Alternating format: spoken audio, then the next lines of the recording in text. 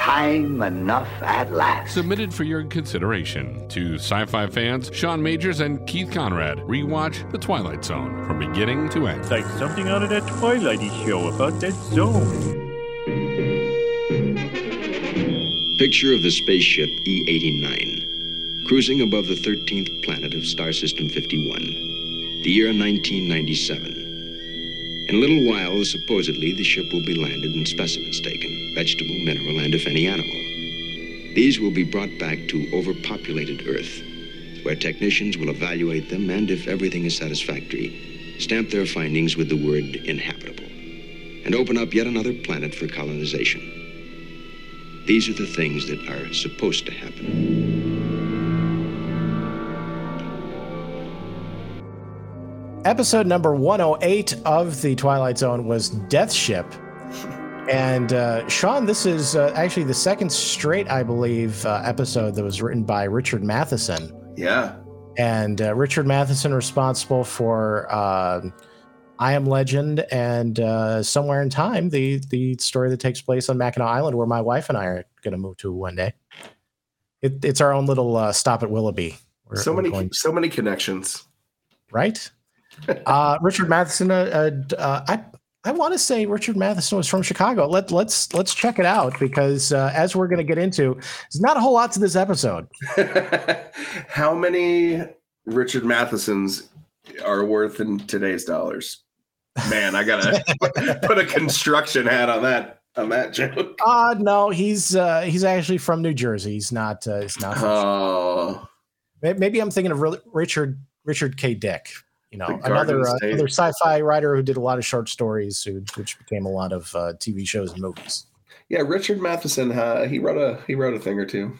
Oh, Philip K. Dick. Sorry, Richard K. Dick is his brother or something. I was combining the two. So it's starring Jack Klugman, and I feel like I'm forced to ask: was there ever a time where Jack Klugman played someone who's happy? No. Every single photo I've ever seen of him, he has that like signature scowl. Yeah, because he's in quite a few Twilight Zone episodes. I mean, he's up with Burgess Meredith probably in terms of Twilight Zone appearances. And there's the one where he plays the trumpet player, and he's not necessarily angry. He's just kind of sad. Yes. So he's definitely not happy during this.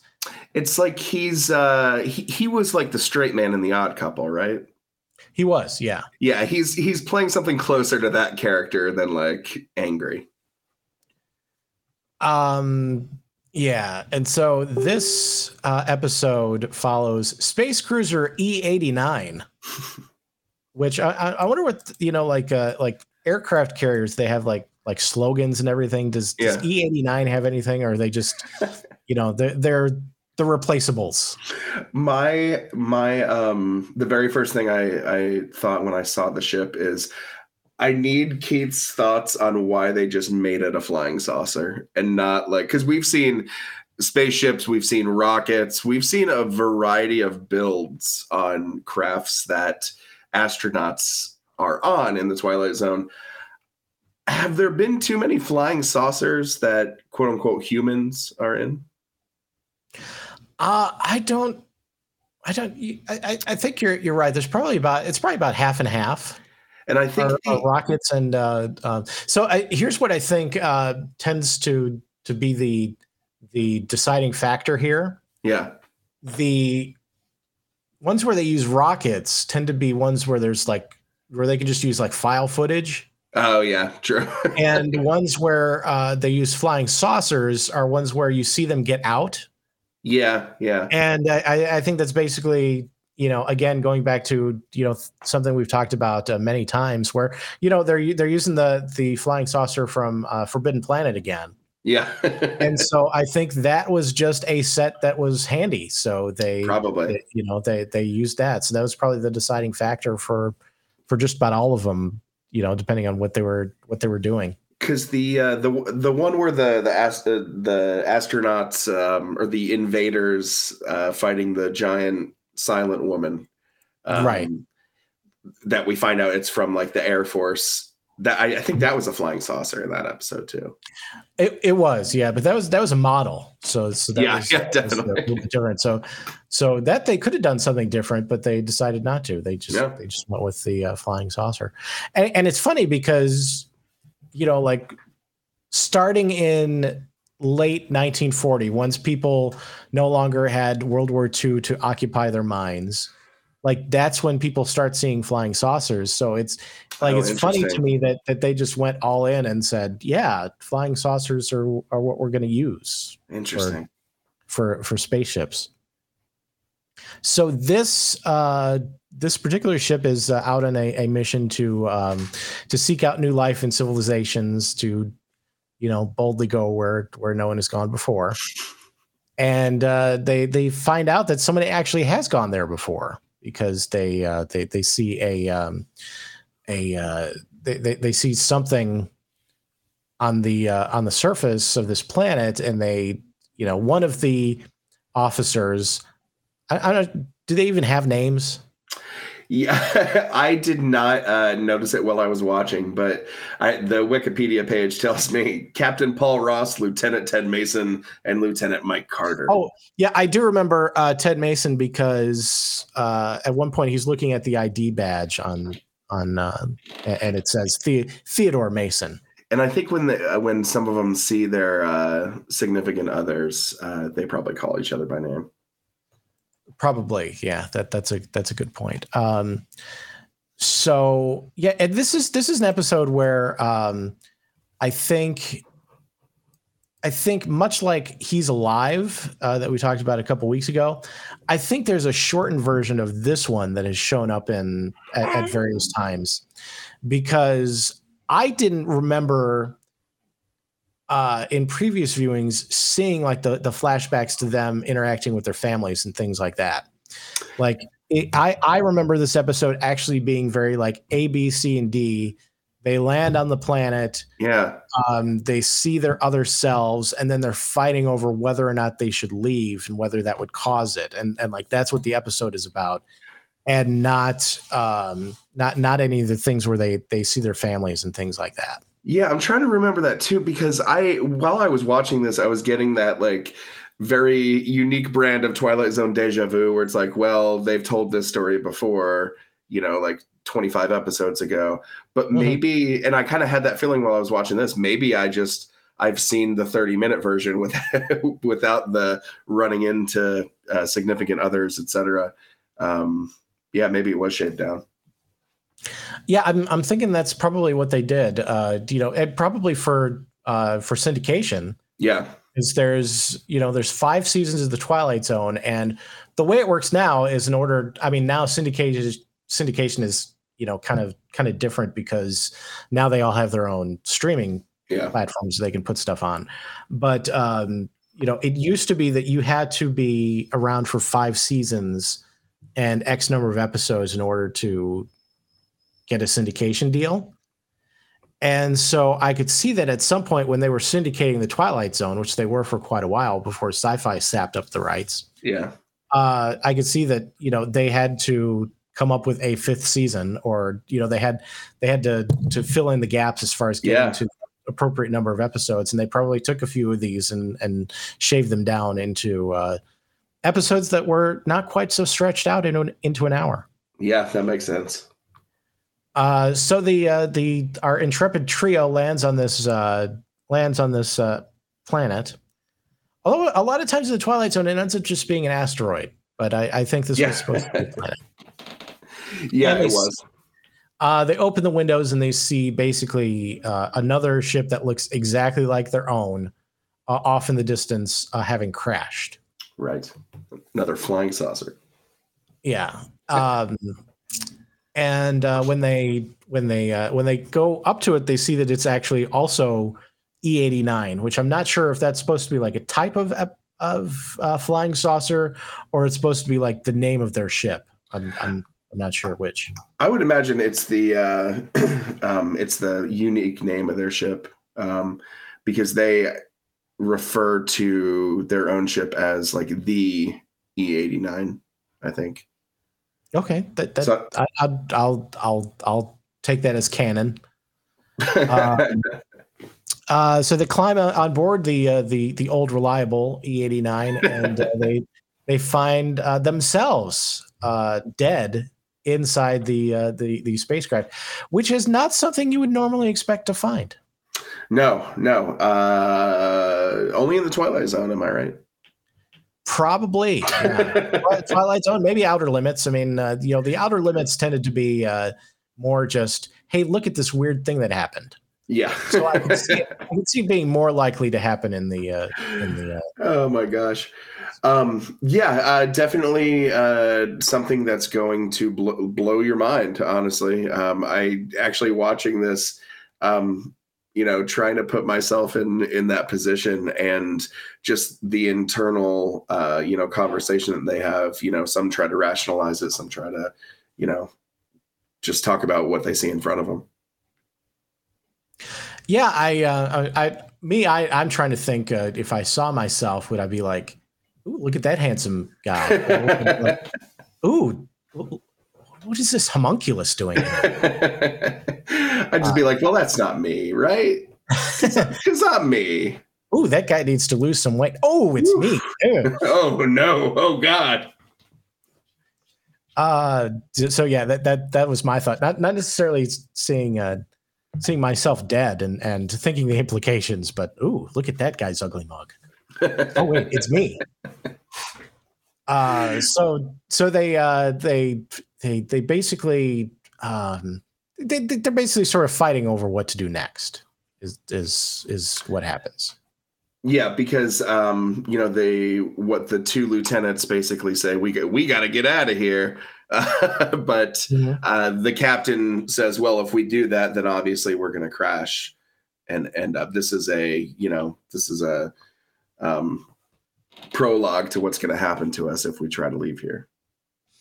Yeah. So at some point they don't really explain how this happens, but Carter finds himself just walking on a road on Earth, and then he finds a couple people who he knows who are dead.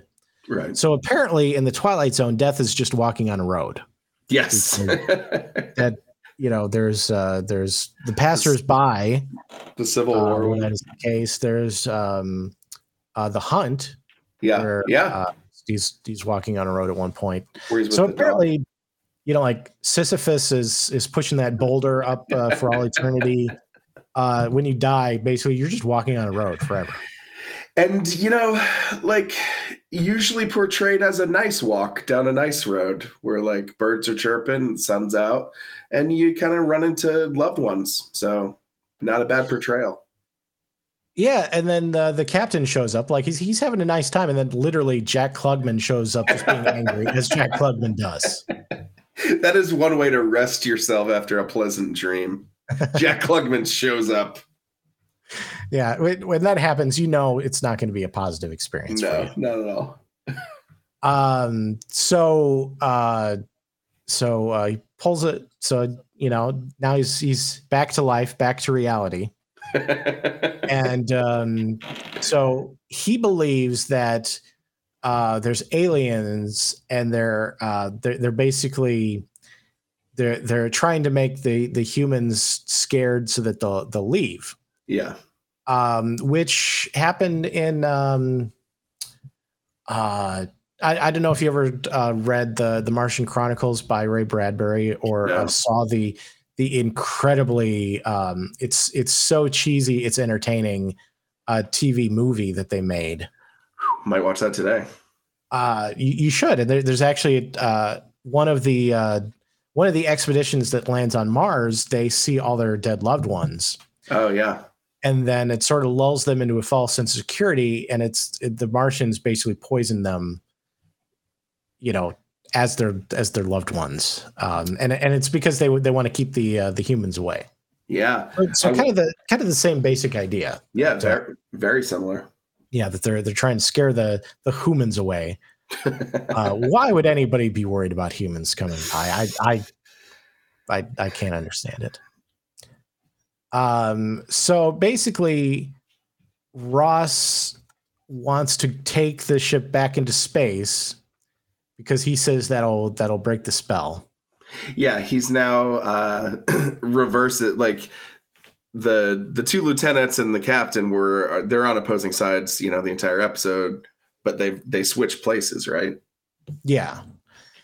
And so basically they go up into space, and they actually see that basically that Ross is right, that they're able to get back up into space just fine. Yeah. And then that's where things take a turn, because Ross says, okay, now that we know that this is what's happening, let's go back. The other two, they're like, okay, we escaped, this is great. And Ross is like, okay, we can go back now because we know what's going on. I kind of laughed at this. Like when this happened, I thought it was kind of funny because they were like, oh my God, thanks.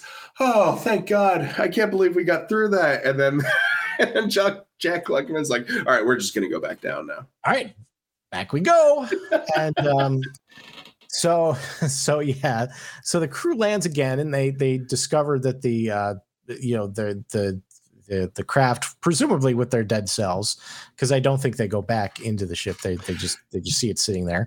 And so actually back, they're dead, and so they're back where they started. So when they were kind of arguing, when Klugman wanted to land the ship again, and the two lieutenants, they were kind of fighting over the controls. I thought that was going to make the plane, the ship crash, and then that would have fulfilled the prophecy. Mm-hmm. So when they actually land, I'm like, man, this story just keeps going and going.